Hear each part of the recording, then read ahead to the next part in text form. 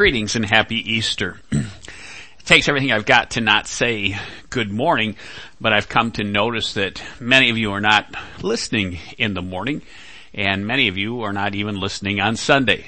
So, whenever you hear this, this is my message for Easter. Been another interesting week for all of us on a variety of different levels. But today I want to start with a seemingly random observation. I understand why many of us have been lamenting the fact that we cannot be part of some large Easter gathering of our choosing. I really do get it. However, if you stop to think about it, for most of us, we're actually coming the closest we ever have to understanding what it might have been like on that first Resurrection Sunday.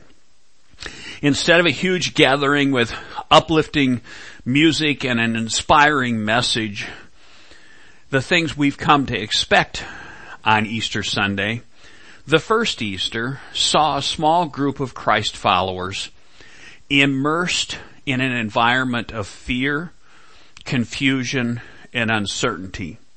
They just didn't know what they didn't know, but they did know that things were really, really different from the way they had been just a couple days before. I wonder, does this sound at all familiar to you? So back to this series of messages we've been calling Living at the Crossroads. Last week, I invited you to picture yourselves at an intersection that we called triumph and tragedy. And as we saw at that set of crossroads, what appeared to be a triumph was in reality a tragedy, because most people there failed to embrace the true significance of Christ's transforming presence. Today we're at a similar intersection with a dramatically different outcome. Today, what initially appears to be a tragedy in reality ends up providing the opportunity for all of mankind, including you, to experience a triumph for all of eternity. While the resurrection story is filled with hope, under the extraordinary circumstances in which we find ourselves today, I want to walk through the experience with one of the characters who to me exemplifies this transition from tragedy to triumph in ways that I suspect many of us can identify with. As I share some reflections based upon Peter's experience at the crossroads, I encourage you to let your mind drift to thoughts about your own life journey and the crossroads you faced. I'm cautiously optimistic that many of you already have or will eventually take time to read through the various biblical accounts of the crucifixion and resurrection. So for much of my message today, I'm simply going to refer to or paraphrase various parts of the story without actually taking time to read them. Just to refresh your memory, I'm referencing the Gospel according to Matthew, chapters 27 and 28, the Gospel according to Mark, chapters 15 and 16, the Gospel according to Luke, chapters 23 and 24, and the Gospel according to John, chapters 18, 19, 20, and 21. And I'll even go back a little bit further and draw from some other stories leading up to the crucifixion and resurrection, but you'll be able to follow along. So now we are at that crossroads of tragedy and triumph. And as we begin to progress down the turn toward tragedy, one of the first ones I'm going to pick up on is the tragedy of Peter's boast. And this came during what we commonly refer to as the Last Supper or the Lord's Supper.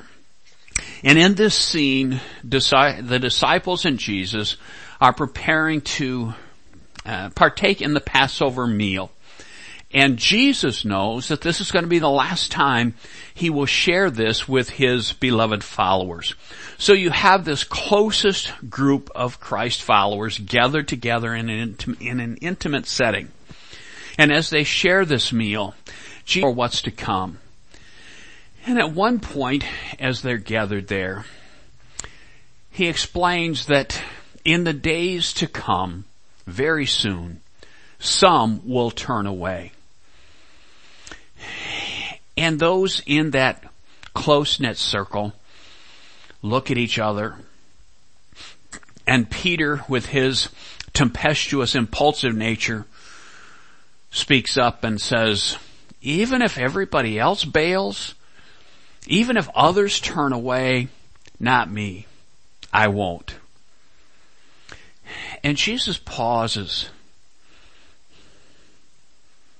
and he confronts the tragedy of Peter's boast directly. And he makes that prediction personal. And he says, yes, Peter, you will.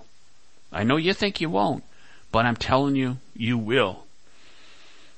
Before the rooster crows, you will have denied me 3 times. Now, I didn't know Peter well, but the impression I get from him in Scripture, obviously, suggests that he's thinking, oh no, not going to happen. And that's the tragedy of Peter's boast. As we continue down that road of tragedy, we progress rather quickly to the tragedy of the arrest. And you have this same close group of Jesus' friends, men who had been in the trenches with him as he had been involved in his earthly ministry for years now. And Jesus has this sense of urgency. He knows the time is drawing short. And they're gathered in this garden, and we're told that Jesus spent some time in prayer with a great burden on his heart. And the tragedy of the rest comes when there is this group of soldiers and religious leaders who come looking for Jesus. It's dark, and they bring torches, and they've got clubs, and there are soldiers, and they've got swords. And the reality, the tragedy of the fact that these religious leaders are coming to not just reject Jesus, but to literally arrest him, begins to sink in.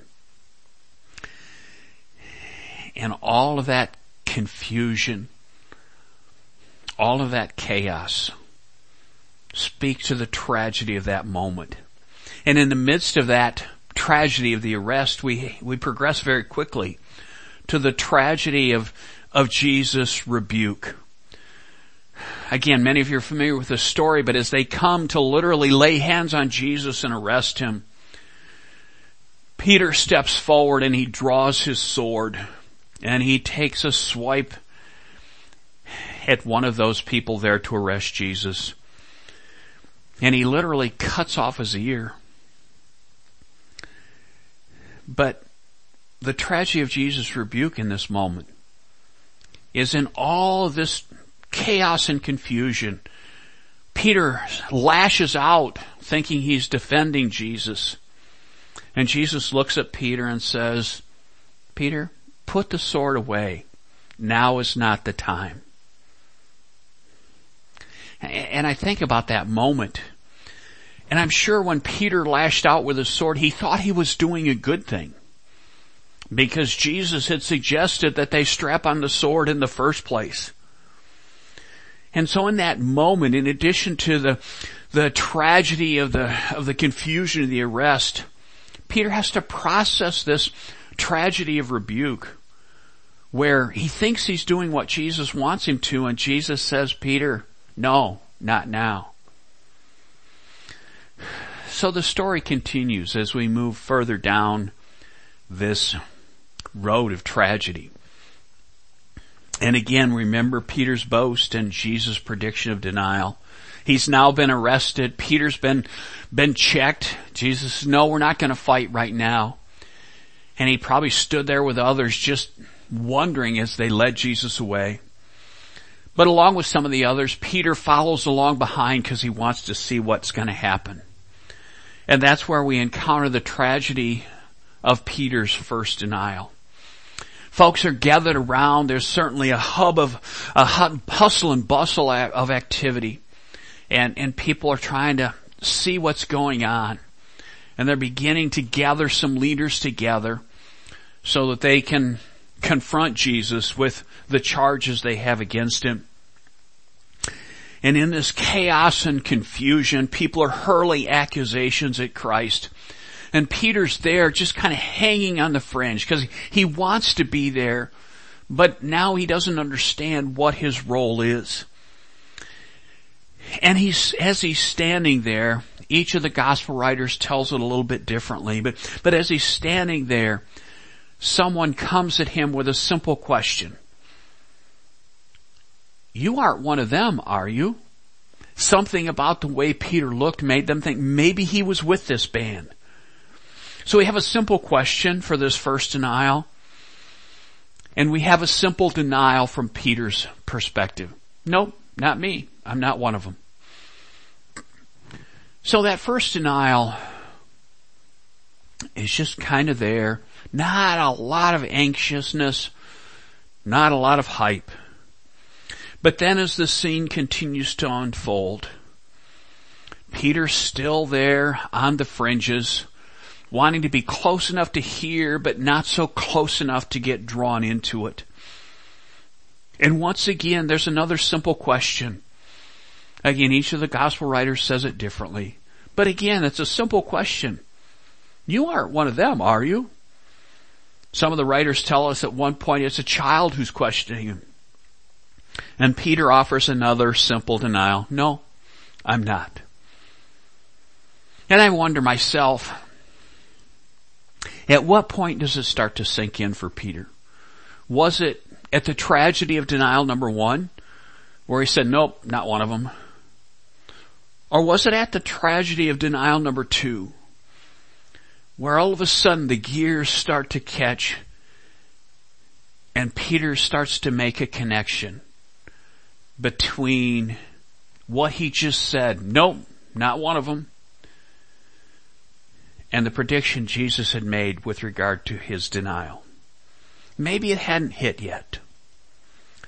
Which brings us to the tragedy of denial number 3.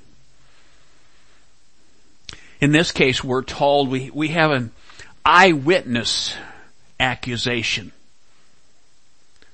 Someone says, I saw you with him.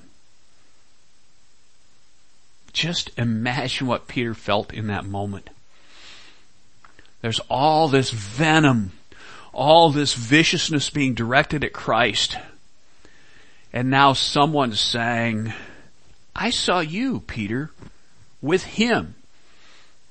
So one of the gospel writers tells us that the person making the accusation was actually a family member of the person whose ear Peter had cut off and whose ear Jesus had miraculously restored.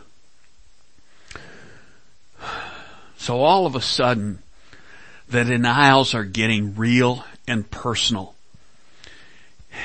And after this third accusation, we have an emphatic denial and an emphatic rejection. The Bible paraphrases this or subtitles this that Peter disowns Jesus. He curses, he calls down curses and says, no, emphatically, I am not a part of that. And at that moment, the rooster crows. And if you've watched the film The Passion of the Christ, there is that incredibly gut-wrenching moment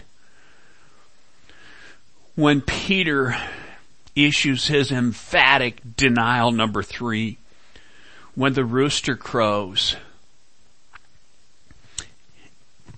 and Christ looks and makes eye contact with his friend Peter. And you can just feel it.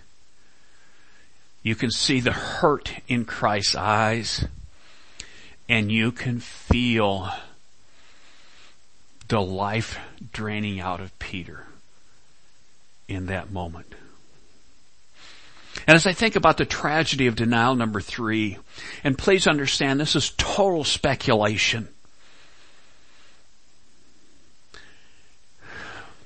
but I'm tempted to read between the lines a bit. Understanding our incredible human need to cast blame.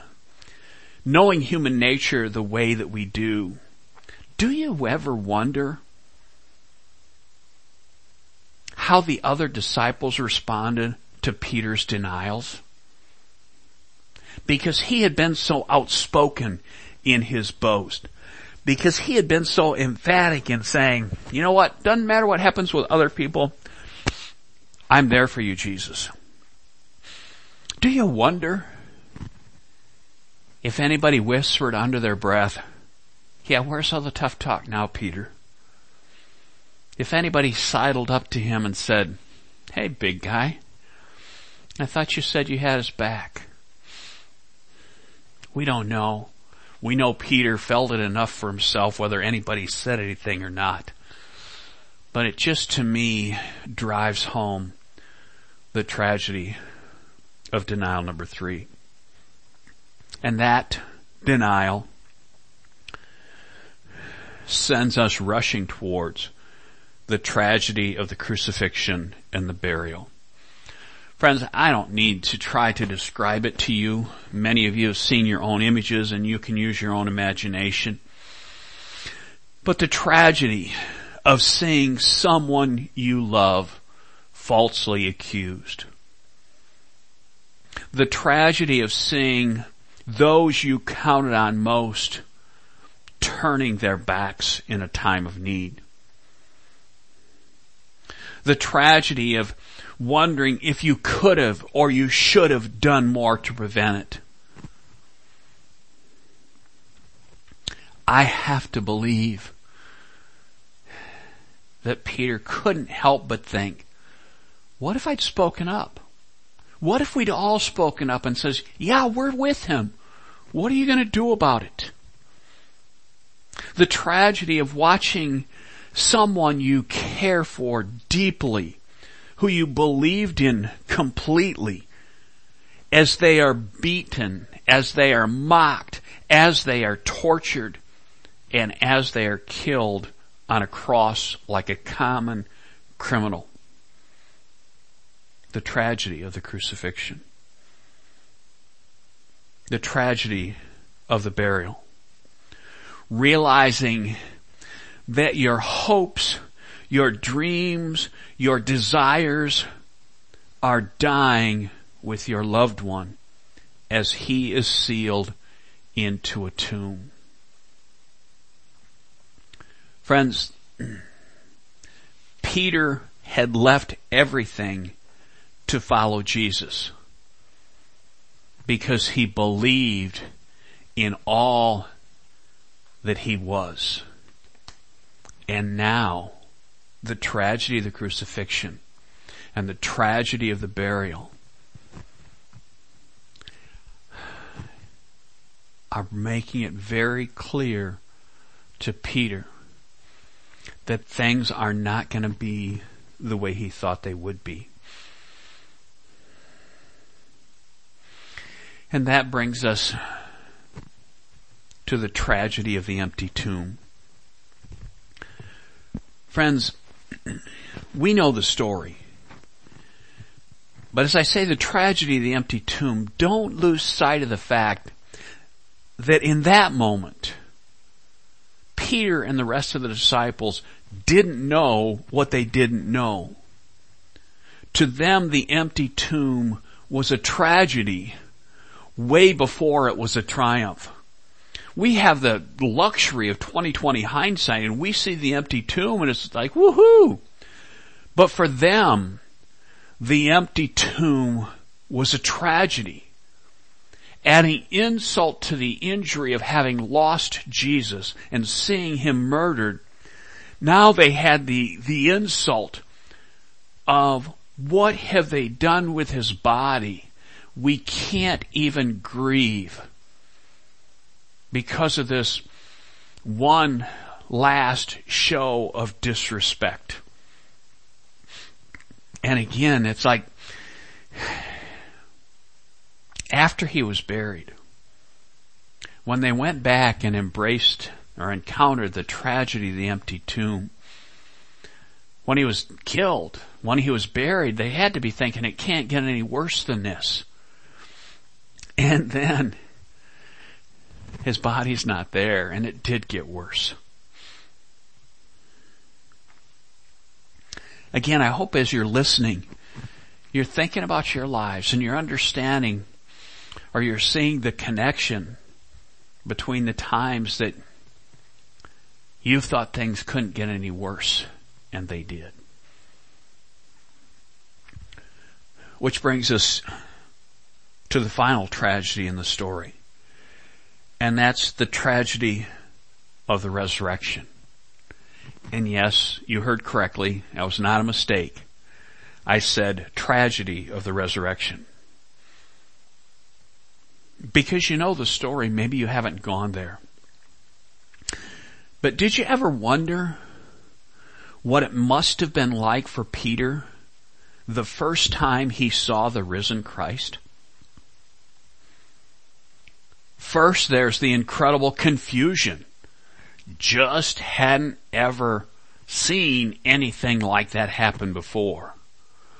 After seeing him beaten and seeing him crucified and seeing him buried, now here he is. How do I wrap my head around that? But more importantly and more personal for Peter, I have to believe there was this incredible conflict of emotion. On the one hand, he has an overwhelming desire to be rejoicing because Jesus is alive. But could there have been an even stronger sense of guilt and shame as he realized he's face to face with his friend and his Lord, whom he has failed so miserably? As Peter looked at the risen Christ, I'm wondering if he could also see the Christ looking at him after that third denial. So there is an element of tragedy to the resurrection. But fortunately, that's not the end of the story. Now we can shift to the triumph of the resurrection. Some of you know that I've been reading a lot of stuff by Bob Goff lately. And in his daily devotional around the Easter season, one of his titles said this: evil always looks like it's going to win right before it doesn't. Did you catch that? Evil always looks like it's going to win right before it doesn't. Now we're getting to the good stuff. The risen Jesus comes to where the disciples are gathered, enters the room, and the first thing he says, peace be with you. He got that they were going to be freaking out. And he said, peace be with you. Friends, as I think about the triumph of the resurrection, some of you that have been listening throughout this series could go back with me to the first message in this series when we talked about the story of the Good Shepherd. And there in John chapter 10, verse 10, Jesus said, I have come that they may have life and have it to the full. Finally, those present there in that room, when Jesus showed up with the nail scars in his hands and feet, with the wound from a spear in his side, he stood before them and he said, peace be with you. Now they're getting a glimpse of the big picture and what it meant when Jesus said, I have come that they may have life and have it to the full. Jesus and the triumph of the resurrection, Jesus triumphed over sin and death. But because of that, they could triumph over sin and death. Peace be with you. And because of the triumph of the resurrection, you and I can triumph over sin and death. And just think about it, friends. In all honesty, in those early hours following the resurrection, very little had changed in the world around them. The Romans were still in control. The Jewish leadership still had no use for the message of Christ. That hadn't changed. But they had hope because everything could change in the world within them. Nothing out there had changed, but everything could change within them. Think about that today as it applies to us and to our situation. This is Resurrection Sunday. But you know what? The world around us isn't much different than it was when I first started talking. It's not a whole lot different than it was last week at this time. But because of the resurrection, the triumph of the resurrection, everything within us can change. So we have the triumph of the resurrection, but that's not the only triumph. We have the triumph of reality. Even with the triumph of the resurrection, Peter still needed to triumph over his reality. And his reality was that he had failed. He had fallen far short of his own expectations and of the expectations of others. He still had to figure out that in his reality of guilt and shame over messing up, how he was going to move forward. He had the reality that in his mind he didn't deserve another chance. And that brings us to the scene at the end of John's Gospel in chapter 21. And again, some of you have heard me talk about this before because it is one of my favorites. But after Jesus has appeared to them in his resurrected form, they're still trying to wrap their heads around this. It wasn't like they had an instantaneous aha moment and it all made sense. They're still trying to figure it out. And as they're doing this, Peter says to some of the other disciples, I'm going fishing. Anybody want to go? Now, for those like me for whom fishing is a form of recreation, sometimes we get the wrong idea. Friends, I believe with my whole heart that, remember before Peter bought into this whole Jesus thing, he was a professional fisherman. That's how he made his living. I gotta believe that that fishing trip that day that John talks about was not Peter saying, I'm going to go blow off some steam in the boat. I think it was Peter saying, I got to go see if I can still make a living because I'm not sure this Jesus thing is going to work out. So they go out and they fish and they fail. They just flat out fail. They're not catching anything in spite of their best efforts.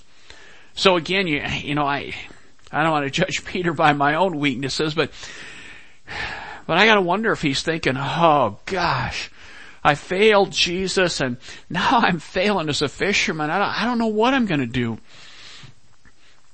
But in that moment they look up on shore and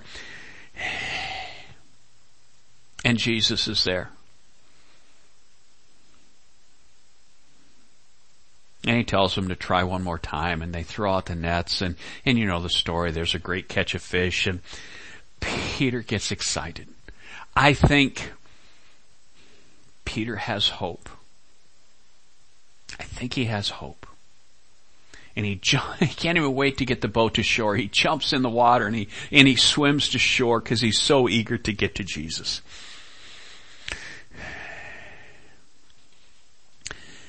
And Peter has an opportunity to confront his reality. The tragedy of reality for Peter was that he wasn't good enough. The triumph of reality was he didn't need to be good enough because Jesus was. When Peter got to shore, there was this exchange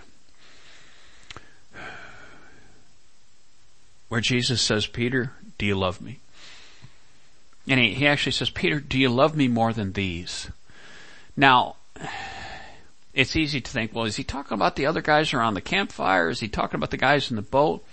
Friends, remember Peter's boast when he said, Jesus, I love you more than everybody else because I've got your back. I really think Jesus is asking Peter, have you learned your lesson? 3 times he says, Peter, do you love me? And it's interesting because in our translations, most of them, it says the same thing each time or very nearly the same thing. But in the original Greek, there are 2 different words there being used. And Jesus is saying, do you love me? And he's using a word agape, which is kind of this incredibly deep, self-sacrificing, uncompromising love. And he's saying, Peter, do you love me this way? And the newly humbled Peter responds with a different word. Yes, I love you, and it's phileo love, which is kind of like brotherly love. And it's yes, I really do love you, Jesus, but I get that I don't have the capacity to love you in the way that you love me. But I do love you with what I've got to offer. I think that exchange, Peter's saying, I get it. I get it. My best isn't good enough. But I'm good enough because your best is. The triumph of reality is still true today. We need to admit our need, our incapacity, and we need to accept His capacity. Our best will never be enough, but His best is always more than enough. It's kind of like we talked before, maybe even last week, about confessing, admitting that we have a need, admitting that we have a need we can't meet for ourselves.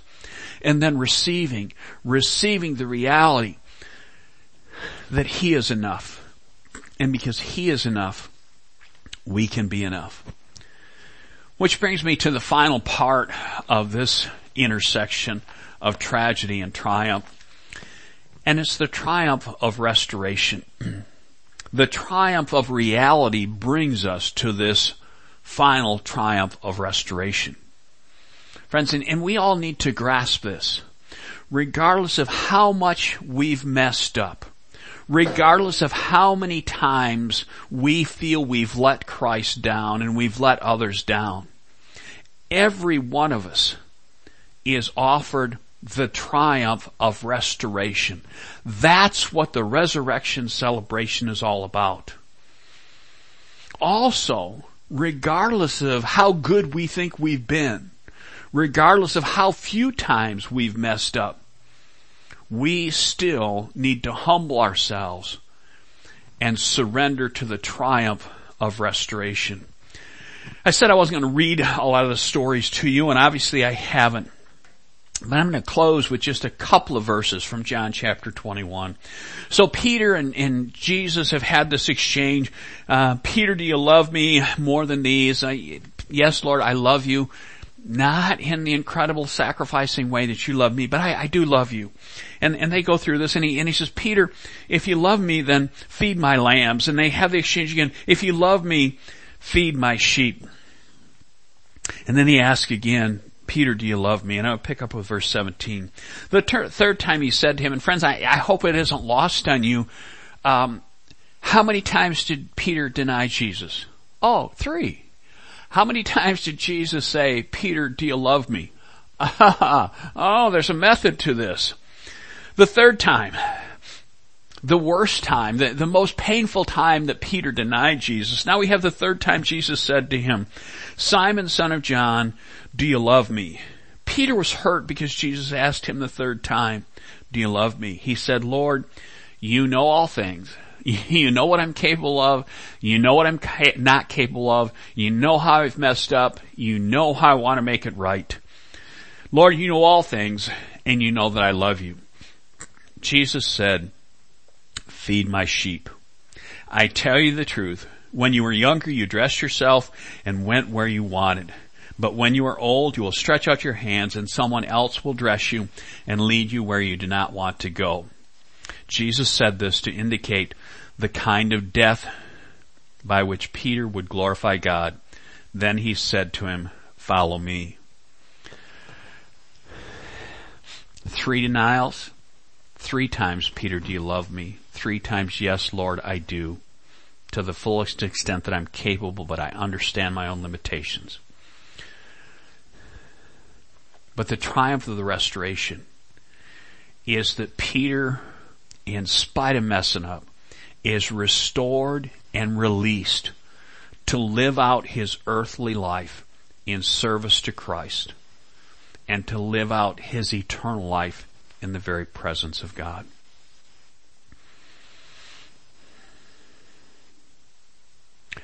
Regardless of your past failures and regardless of your past successes, the message is the same.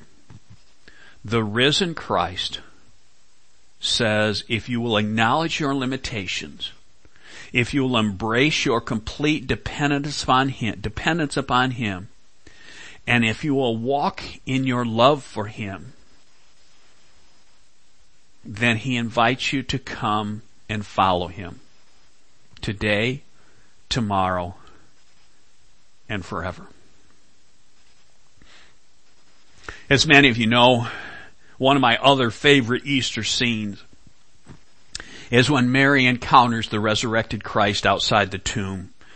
And she doesn't recognize Him until He speaks her name.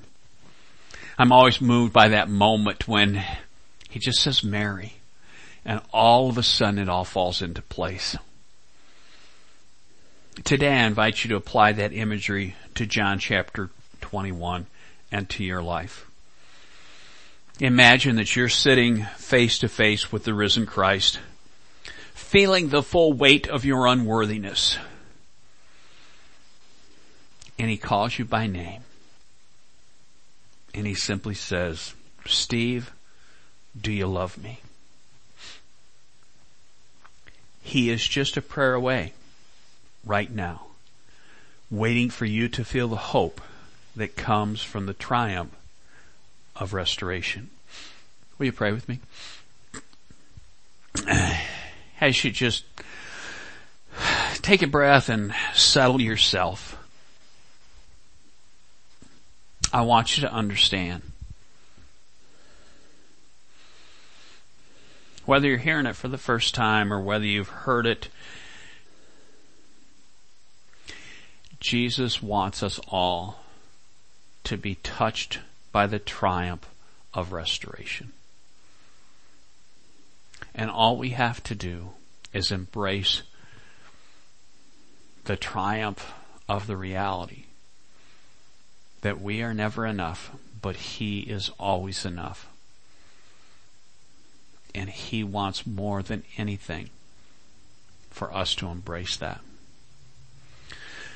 So today, as you again picture Him just looking at you and calling you by name and saying, "Do you love me?"